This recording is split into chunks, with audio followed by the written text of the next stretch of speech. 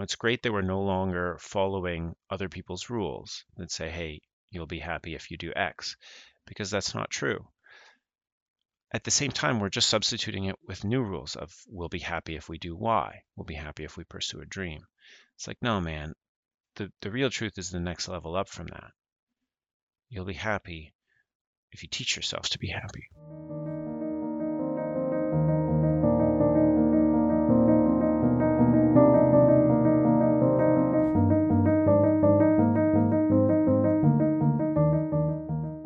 Welcome to the 33rd episode of the Leader Rising podcast.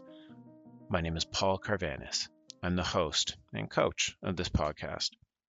We're here for the seekers, the people who are constantly seeking, looking for more, knowing that there's more to life, that life was more than this, which isn't to say life isn't good. Life is often great.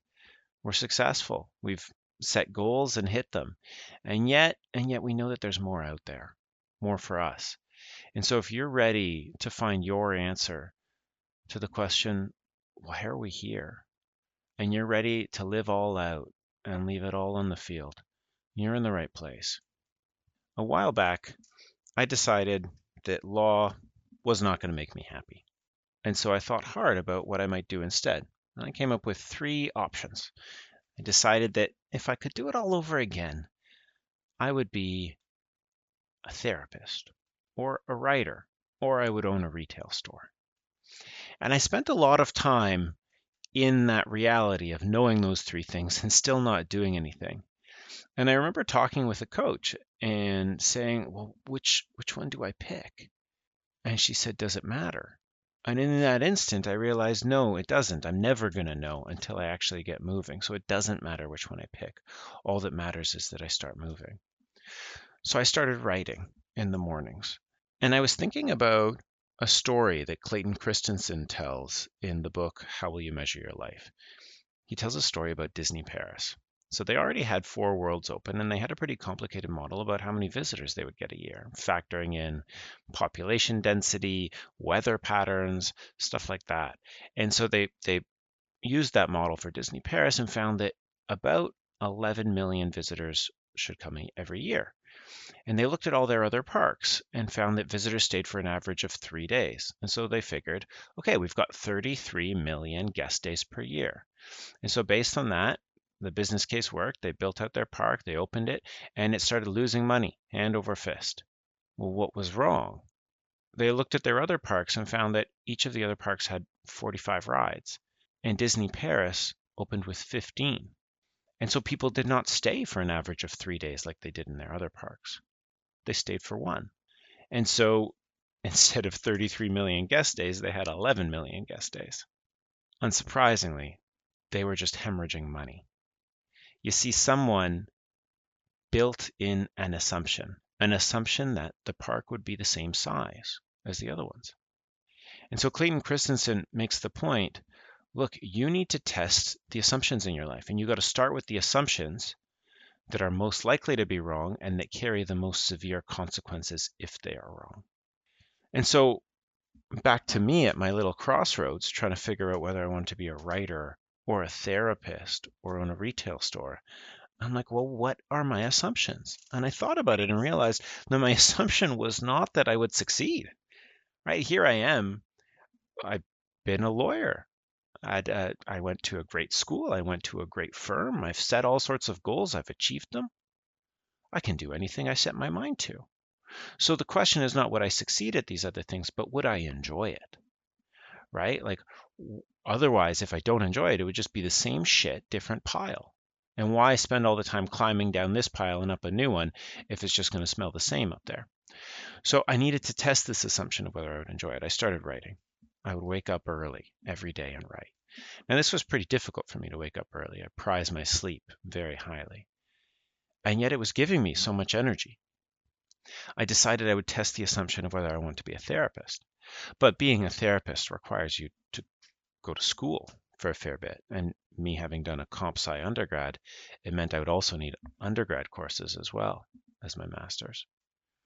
So I thought, well, what's a way for me to test the assumption of whether I like working with people one-on-one? I thought, well, I can do coaching because I can get training on weekends and evenings without needing to leave my job. And it's a quick way to test the assumption, whether I like to work with people one-on-one and listen to them talk about stuff in their lives. It turns out I quite liked it. I liked it so much, I thought, hey, maybe this isn't the stepping stone to therapy. Maybe this is its own place. So then I decided to do what a lot of us millennials do. We chase our dream. We try to build the life that is going to make us happy. And what happened to me? Well, I enjoyed it. And then it was energizing. And I started running out of energy, running out of more energy. And then boom, I had no energy and I was burnt out. And my business was on life support for 6 months. And I just could just do the bare minimum of everything. It took me months to recover. You see, building the life that's going to make you happy doesn't work. The life doesn't make you happy. You need to make you happy. You need to be the type of person who can be happy. You need to train yourself to be happy. And that's a key tenet. You can't just work on what's going on in your life. You need to also work on who you are in your life. I was being interviewed yesterday for a podcast, and the host, who's also a millennial, we were talking about other people's rules. And she was saying, yeah, I feel like people have really taken a turn to being more authentic with the lives they're living. And I say, yeah, you're right. Absolutely.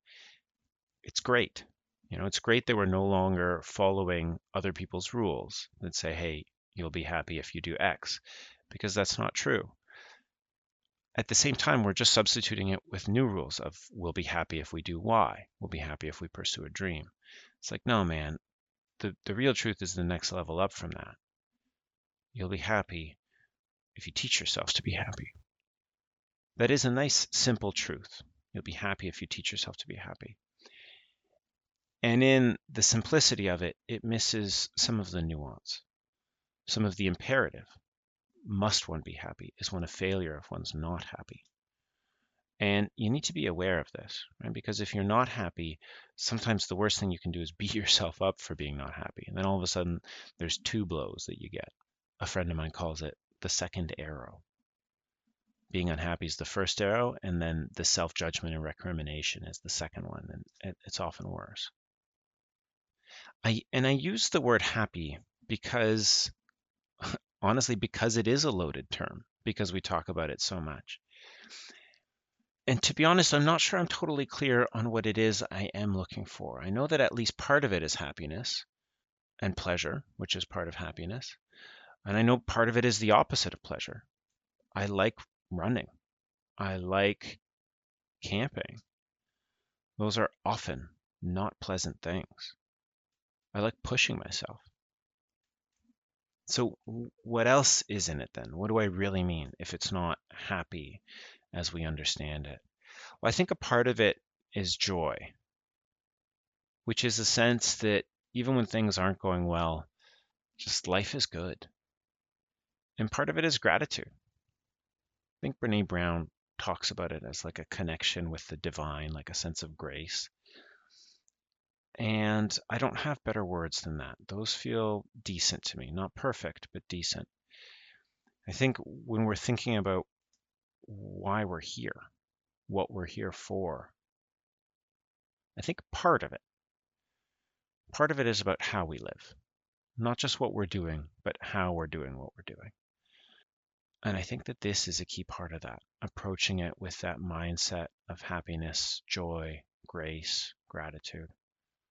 What about you? Do you have any thoughts on this? I'm really interested in your perspective. I'm still turning this over in my mind, and I get the sense that there's some real wisdom in here, and I just don't have it yet. Anyway, so if you have thoughts on this, let me know. The best way to reach me is to go to leaderrising.com/email and sign up for my email list. I send out emails every weekday, and then just hit reply.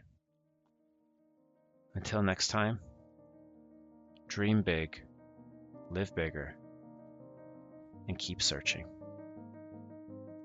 Not only will you get to where you're going, but in the getting there, you'll inspire others.